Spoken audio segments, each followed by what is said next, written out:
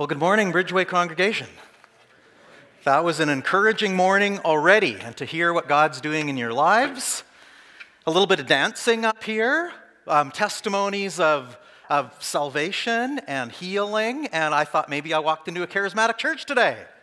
But then I turned around during the dancing part and saw a lot of you thinking that, we have to be really calm and serious all the time, Anyway, it's a joy to be with you, and it's, in the midst of the trials and the challenges of life, we gather together to be reset, right? To be encouraged and filled with joy. So thank you, worship team, those of you that shared, for making this a rich morning already.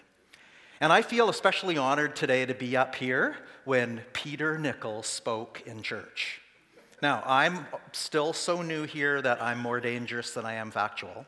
Much more dangerous than factual. But I've read a bunch of your church history, and for those of you my age or younger that weren't around for those years, you got to know how God used this man and this couple to bring great growth to this church. And it was an incredible era of ministry here. And so, Peter, it's awesome to have you here. Thanks for being a part of our congregation and sharing today. All right, well, so as Darren said earlier, my name is Don, and I serve here as a transitional pastor. And part of my role here in this year as we transition as a church is for us to go through several stages of healing and of visioning and of transitioning for the future. And I really hope and pray that we are in a posture now of moving forward.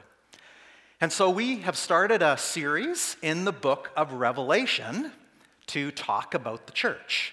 And in the first couple chapters of Revelation, Jesus speaks specifically to 7 different churches and gives them almost kind of like a personal report card or a personal encouragement about their specific churches. So that's kind of the trajectory we're going to be on for the next number of weeks. Now, last Sunday, Darren started us off with the church of Ephesus, and today I'm going to go to the church of Smyrna. Now, just before we dive into our church for today, though, I thought, let's talk a little bit about the book of Revelation and give just a bit of overall context. Now, I have to admit right off that we're not doing the whole book because I'm a transitional pastor and I'm too much of a coward. But anyway, we're just going to do a couple chapters in there. But what comes to mind when you think of the book of Revelation? I think for some people, it terrifies them or confuses them, and they're just like, oh, anything but Revelation. And yet there's others of you that are just fascinated and intrigued and have been for years and still have tons of questions about it. But it's one of those books of the Bible that it just about never doesn't have controversy, opinion, or passion, or everything surrounding it, emotion.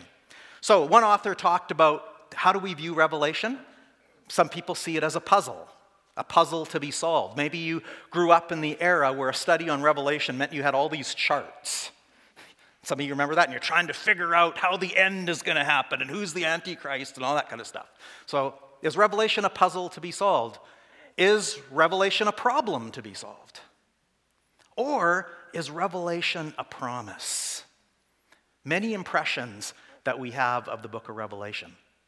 Now, if you know nothing at all about the book of Revelation, well, that might be good, because that might mean you're not tainted and you'll let the book speak for itself. But my impression would be that if you've spent any time in church, or even if you've, sadly, watched horror movies, you might have an impression or an idea of what you think the Revelation, or what's also known as the Apocalypse, is about. So what are some words or ideas that come to mind? Now, I just kind of brainstormed and had some fun with this, so I made this chart. Maybe some of these words came up in your mind as to maybe what is in the Revelation, all these cool, interesting things. So here's a little test for you to start. There's 2 things on this chart that are often associated with the book of Revelation, but actually are not in the book of Revelation. Anyone want to shout out what they think the guess is? What are those 2 things? That's correct. The rapture is not in Revelation. Jesus coming again and returning certainly is, but in terms of the rapture as we understand it or name it, not in Revelation. There's one more, though. It's also a real common one that we think's in Revelation, but it's not. It's in other scripture. No guess? The Antichrist. Found in other scripture, but not in Revelation. Anyway, that's just a little bit for you to think about. But you know what? We're not going to go into all that stuff because we're going to be talking about the 7 churches.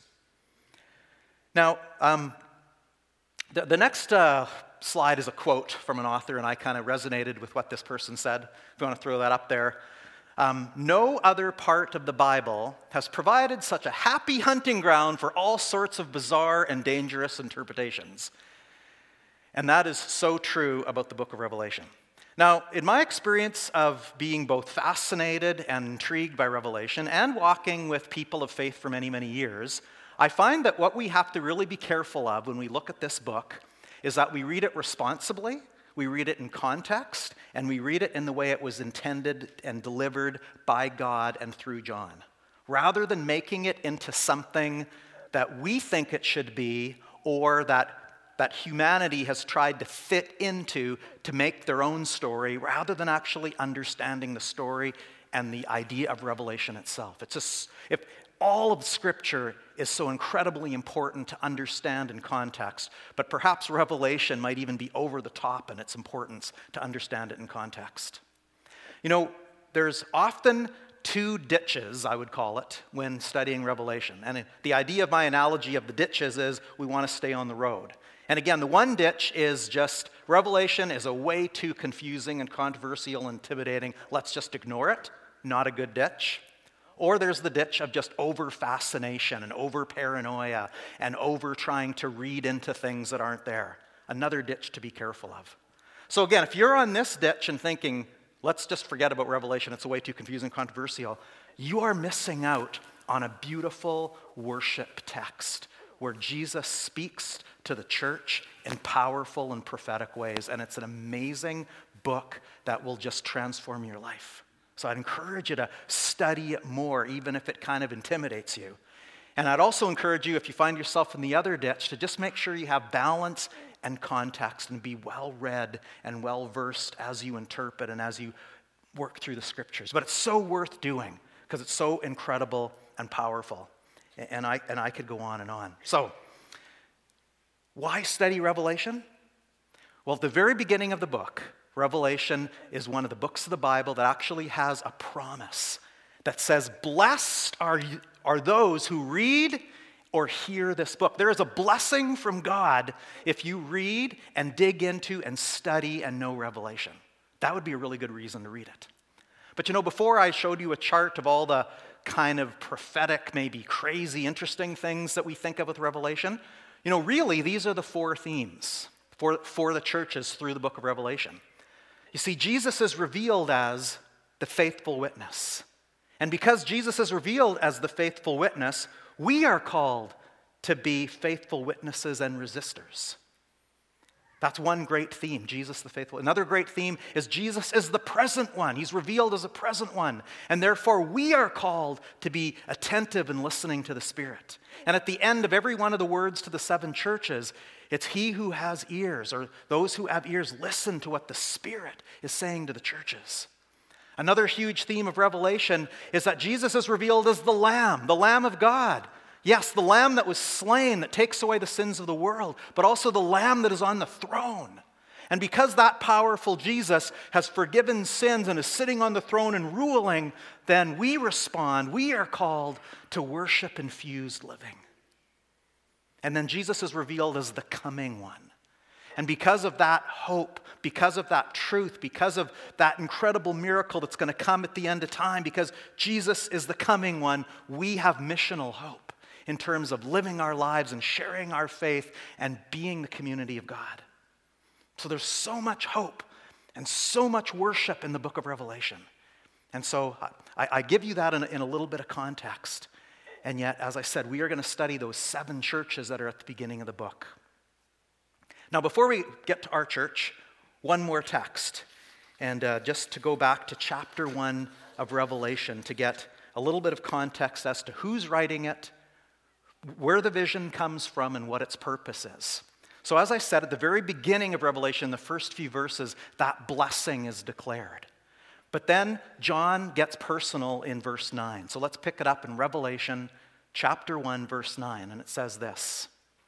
I, John, your brother and companion in the suffering and kingdom and patient endurance that are ours in Jesus, was on the island of Patmos because of the word of God and the testimony of Jesus. On the Lord's day, I was in the Spirit, and I heard behind me a loud voice like a trumpet, which said, "Write on a scroll what you see and send it to the 7 churches, to Ephesus, Smyrna, Pergamum, Thyatira, Sardis, Philadelphia, and Laodicea." And then verse 12, I turned around to see the voice that was speaking to me. And when I turned and saw 7 golden lampstands, and among the lampstands was someone like the Son of Man, a reference to Messiah, to Jesus, dressed in a robe, reaching down to his feet and with a golden sash around his chest. And then it continues to describe this prophetic imagery that is telling you who the vision is. And the vision is Jesus. Jesus, the King of kings and Lord of lords, the one revealing himself to John. So, this little bit of scripture gives us context for why John wrote and where John wrote. So we find John exiled because of his faith and bold witness for Christ. He's exiled to an island called Patmos. And that was a part of his punishment, to be exiled on that island. And it's on that island, though, where he gets this incredible vision of Jesus and is instructed to write it down and then send it to these 7 churches. Now, if I had a map up there, these 7 churches are in what would today be modern-day Turkey.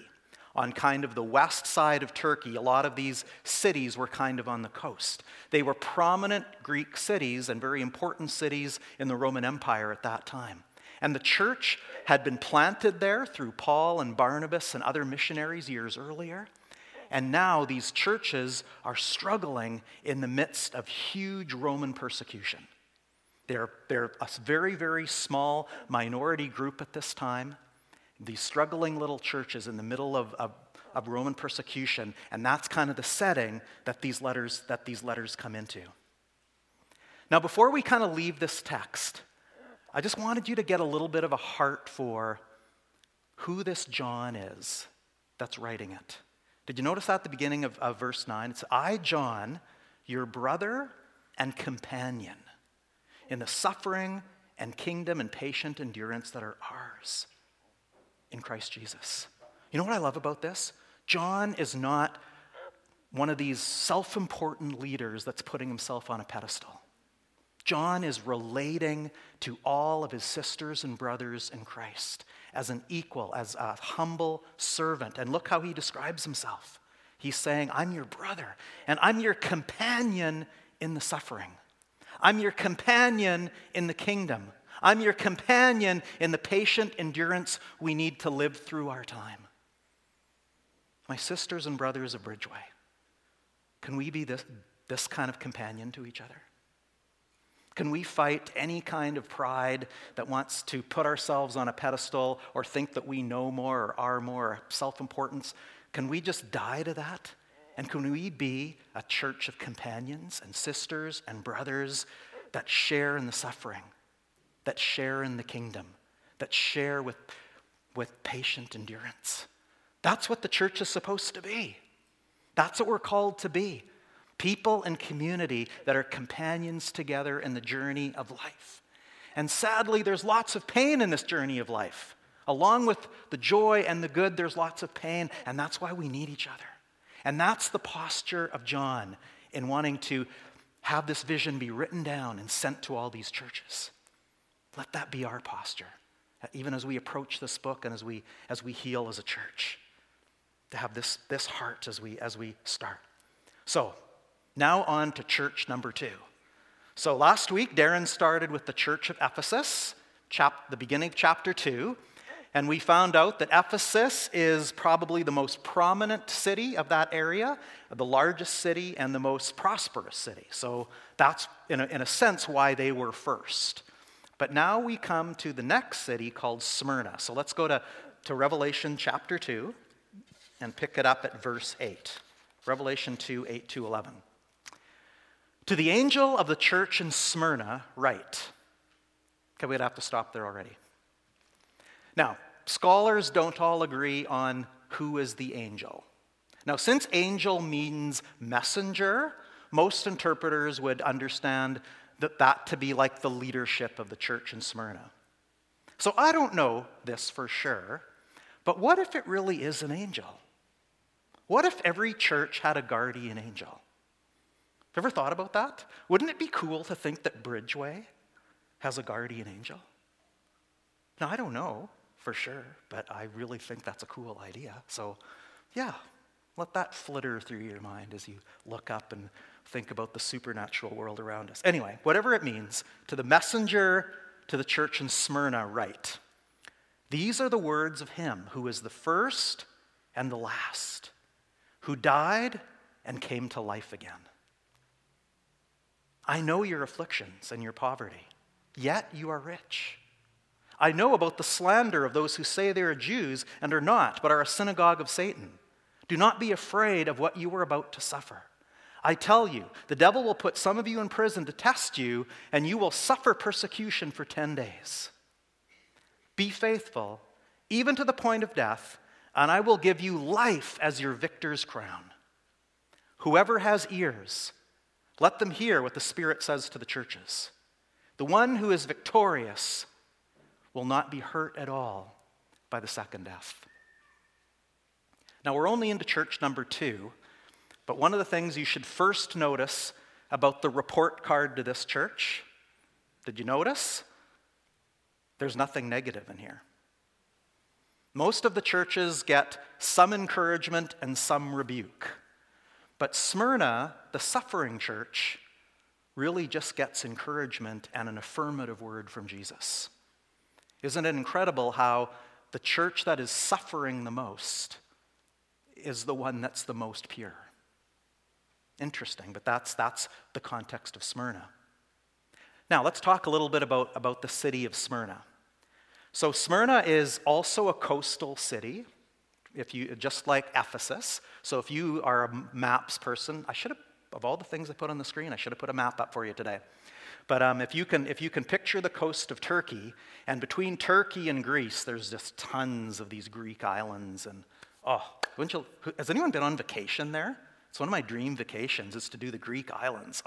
Anyway, it's hard to be sorry for John thinking of him in Patmos, right? But anyway, back then it probably wasn't as nice as it is now to sit in the sun. But anyway, I'm getting off here. Anyway, Sardis, though, is on the coast of Turkey, and it's a beautiful port city.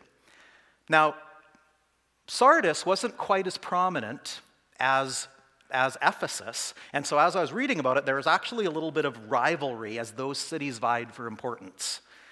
They were both coastal, they were both centers of commerce, they were both quite wealthy, they were both centers for the empire, and there was a lot of competition between them. And so as I read about it, it reminded me a little bit of, it's kind of a little bit like the Regina, Saskatoon, or say the Calgary, Edmonton thing. Whereas depending on where you're from or which city you prefer, you would make a good argument for why one city is better than the other. I think it was kind of like that with Ephesus and Smyrna. Now, I'm from Saskatoon, so of course there's no competition in our provincial one here. But anyway, so that's a little bit about what Smyrna was like.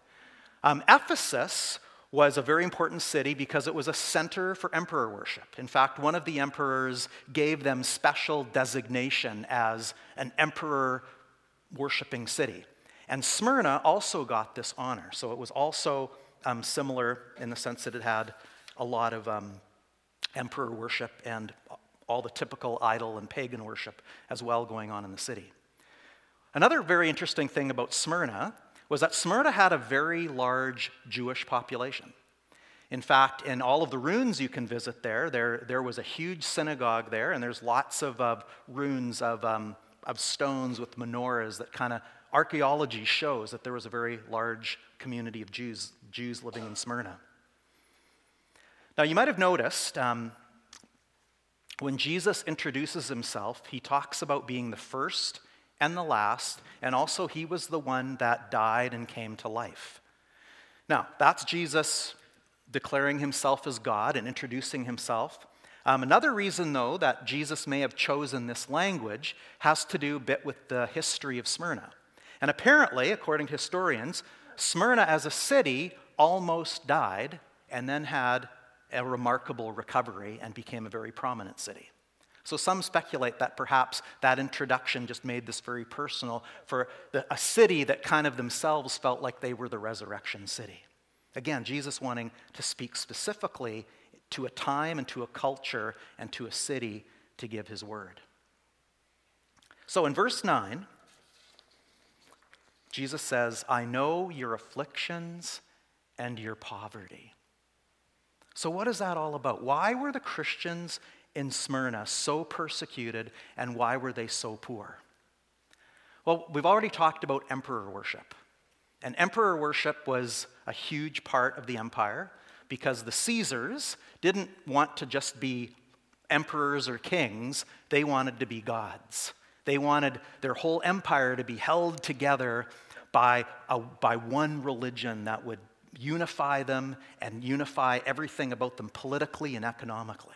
So you have to understand that emperor worship isn't just simply a religious choice. It's not like today where you have your religion, I have mine, and we're cool with that. No, the religion of the empire was emperor worship, and it was tied into every part of culture. It was tied completely into the economy. And if you wanted to live well and to live prosperously, you needed to be involved in emperor worship because it was just so much a part of the culture. So the fact that this small fringe group of people calling themselves Christians refused to engage in emperor worship was not taken lightly or taken as, yeah, whatever, who cares, you can have your religion.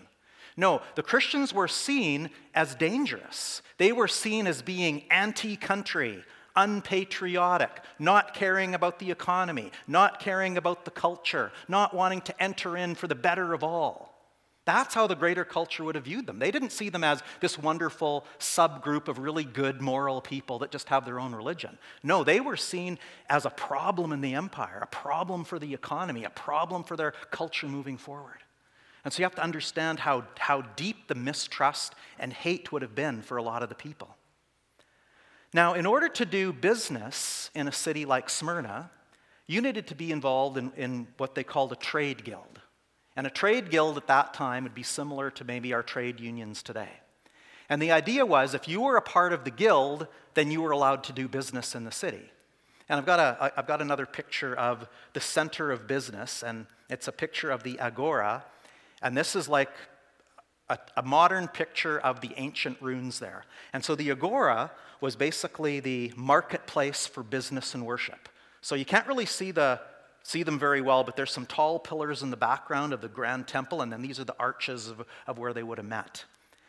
But in this place, like I said, culture and economy and everything came together. So when you came to the Agora to do business, you were also coming to worship the emperor.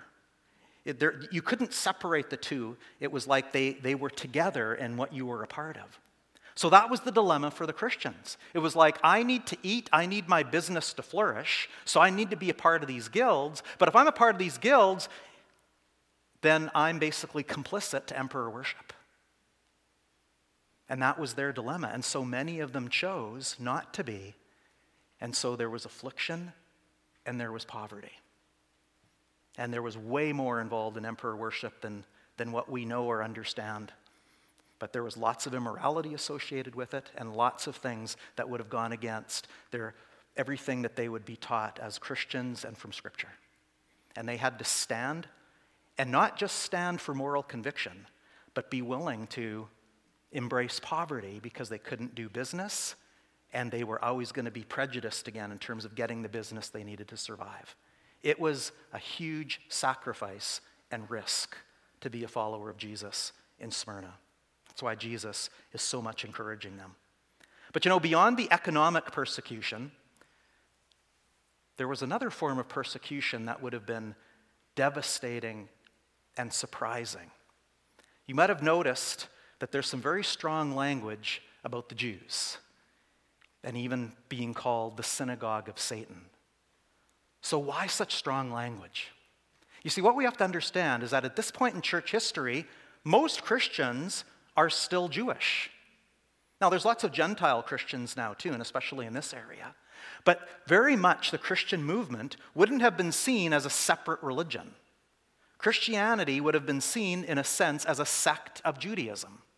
And to most people, Jews and Christians would have been the same thing. And even to the Christians, they would have still considered themselves Jews, except for the fact that they believed that the scriptures were fulfilled in Jesus being the Messiah.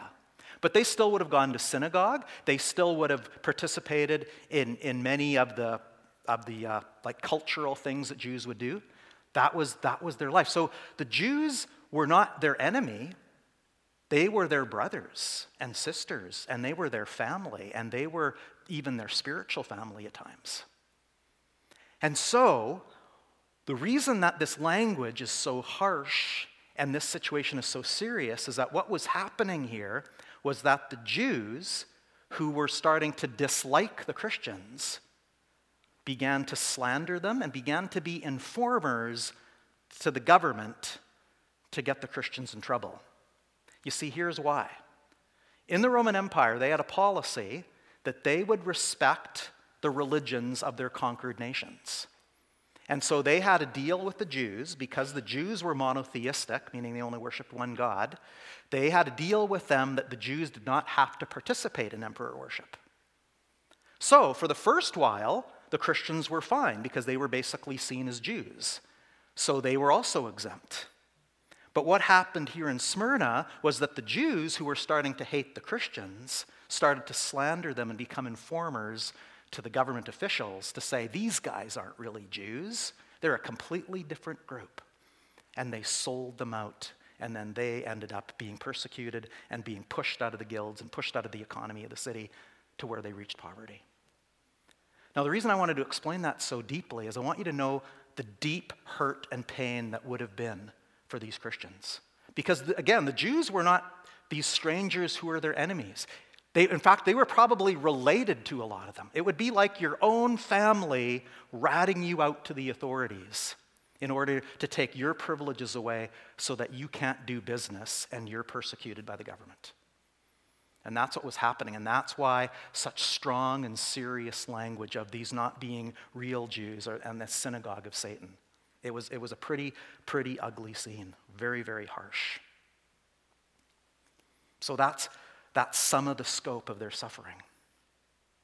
So you would think that Jesus would say, wow, you've suffered so much, so I'm going to rescue you and deliver you from the suffering. Not so much. Verse 10 goes on to say that actually, no, you're going to be imprisoned. Verse 10, do not be afraid of what you are about to suffer. I tell you, the devil will put some of you in prison to test you, and you will suffer persecution for 10 days. So the hard word to these Smyrna Christians, even though they weren't getting a rebuke from Jesus, they were basically being told, I know it's really, really hard for you. I know you're being incredibly faithful and standing up for your faith when it's so hard, it's even making you poor. And yet, it's going to get worse. That's not a good word, is it? And yet that's kind of the word to them. Now, one of the controversial parts here in this verse is what's with this 10 days business? Now, this 10 days business is one of those kind of prophetic imagery things that can get taken all over the place into some crazy interpretations. I would suggest to you that most scholars would understand this 10 days to be figurative for a short but intense duration. So basically the idea, figuratively, of 10 days is the idea that it's going to be intense but short. So it's not meant to be a literal 10 days, it's meant to be a duration of time. Now probably, and again most scholars would suggest this, the idea of 10 days comes from the Hebrew Scriptures and specifically comes from the book of Daniel. And if you know the story in Daniel chapter 1, Daniel and his friends asked the authorities to be tested for 10 days because they were in exile and trying to stand up for God in a pagan nation. And so that idea of 10 days became synonymous with a time period of testing. So that I would suggest would be the most common view as to what the 10 days means. One view that I discovered that I'll just share with you because it was kind of a fun one, don't know if it's true or not, but a history geek like me loves stuff like this. But anyway, Revelation was probably written around 96, and so think of that year, 95, 96. and then jump all the way ahead to 313. At 313, there was an emperor named Constantine who became a Christian and declared Christianity legal. So between 96 and 313, history tells us there were 10 emperors that persecuted Christians. So some speculation is maybe the 10 days refers to the 10 emperors who persecuted Christians during that era. Interesting, fascinating. There's only one part that really bugs me about that idea. If Jesus is saying that a short and temporary season of persecution is 200 years, that doesn't sound too encouraging, does it? Yet at the same time, is God's view ever like ours? Well, yeah, it's amazing to think about. But again, most likely this isn't literal, but basically they're being encouraged that you're going to face some pretty severe persecution, but it's actually going to be short in duration. And so again, the challenge for them is, can you be faithful? So, what does Jesus say in the middle of verse 10? He says, so in light of all of this really, really, really hard and not so wonderful news, he says, be faithful. Be faithful, even to the point of death, and I will give you life as your victor's crown. Now, other translations, and the translation I was used to years ago, rather than the victor's crown, talked about the crown of life. Old NIV was my favorite. It just said, for overcomers, you will achieve the crown of life. And there was just something really inspiring about that. But what Jesus is saying here is that if you are faithful, you will be given this crown of life, this crown of eternal life. Now the crown, the victor's crown, was a very common thing that they would have understood. So the crown looks like what you see on the picture. It would have been something that would have been weaved together with figs in a circle. It wasn't like what we think of with the pointy European-looking crowns. So the Greek or the Roman crown was something that was given as an honor to someone. And often at something like the Olympic Games, the victor or the winner of the race would get one of these wreath crowns to wear as a sign of honor. So that's kind of the picture, the victor's crown for being faithful and enduring. And then Jesus says in verse 11, whoever has ears, let them hear what the Spirit says to the churches. The one who is victorious will not be hurt at all by the second death. So in this incredibly hard word of suffering and persecution to a church, Jesus' words of encouragement, I have to be honest and say they're tough words of encouragement. There's nothing light and airy about this word. Jesus is basically saying, you may need to endure to the point of death, but here's the victory. The victory is the crown of life, eternal life that I've purchased for you. And then the promise that physical death is real and is going to happen to you one way or the other. But in Christ, there's no spiritual death. That's the second death. There's no spiritual death when you're in Christ. And eternal life and life with Christ is that promise. Now, when I think about this word, I find it so sobering because when I think of the times or the seasons of trial in my life, there's so many ways to think about it, right? So I just want you to imagine for a moment and think back to what you would call a season of trial in your life. And maybe for some of you, that's right now. Right now, you're in the middle of a season of trial. Now, once you've been through it and you look back at it years back, right, you can go, wow, that was really hard. But you know what? Now I can see where God was. Now I can see what I needed to learn and what good came out of that. Right? But when you're in the middle of it, well, I don't know about you, but when I'm in the middle of a season of trial, I'm mad at anyone who tries to give me those kind of words. I'm like, I don't want to say it out loud, but I just want to say, shut up with your, God will work everything out for the good. I'm just mad at that point, right? I'm hurt and I'm wounded. I'm in the middle of that season of trial, and this doesn't seem very comforting.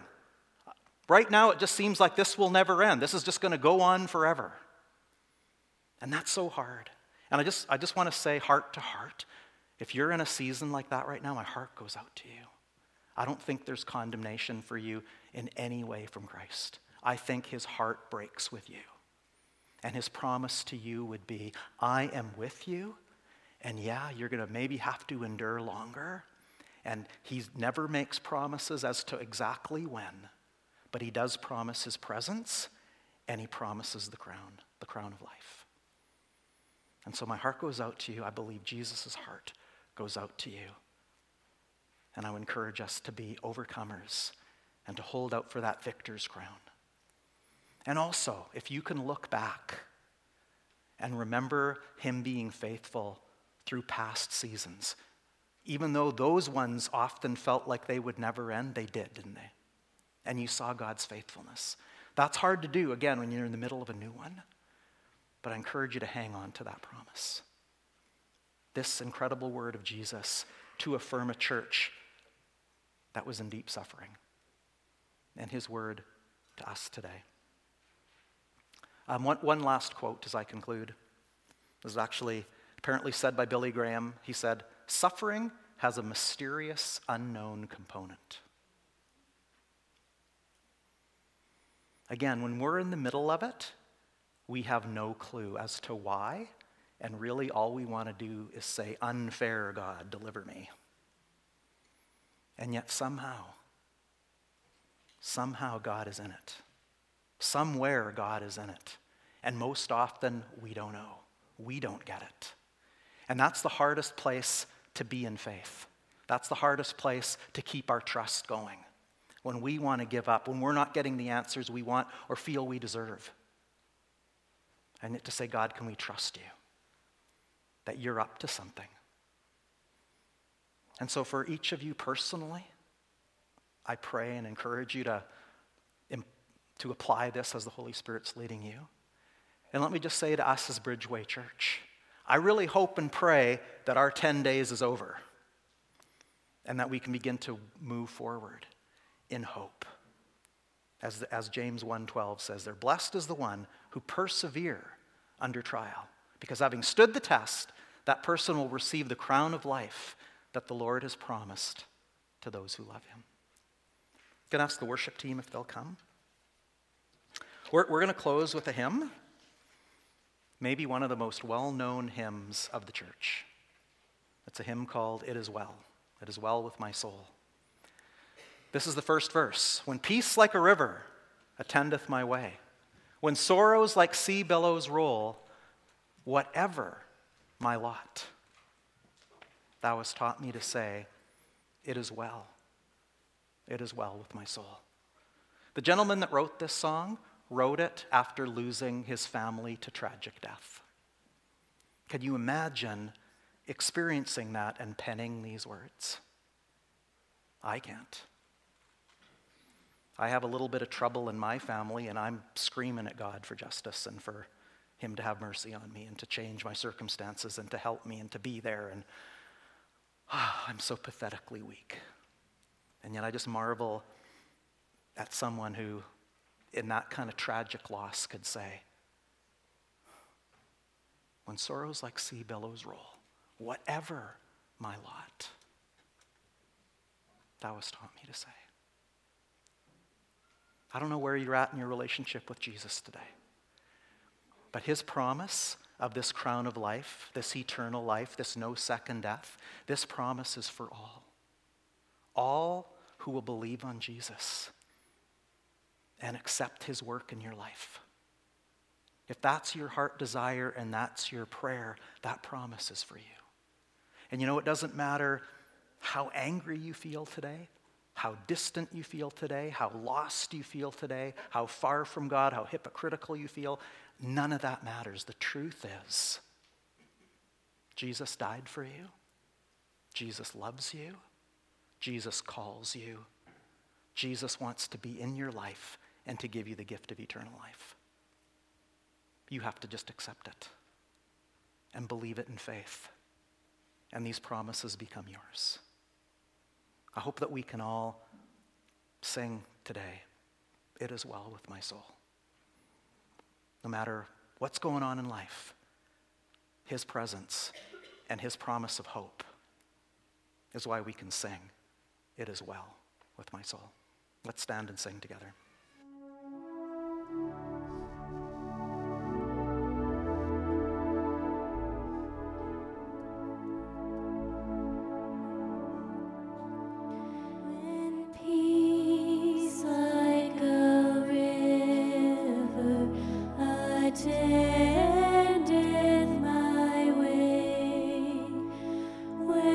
Sorrows like sea billows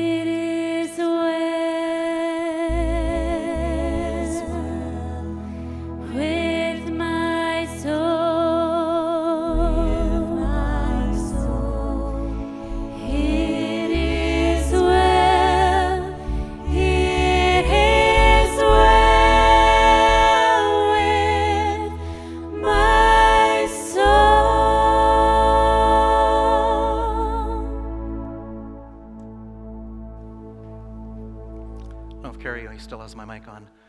Just want to say you are dismissed, but I've just sensed that maybe some people would like prayer today. So Pastor Darren and I will be available at the front. If any of our prayer team want to join us. Our prayer room is also open, which is down this hallway to the side. And I believe someone will be in there if you would prefer a more private spot to have someone pray for you. But we'll make ourselves available, and please feel free to come if you'd like prayer. So God bless you as you go from this place today.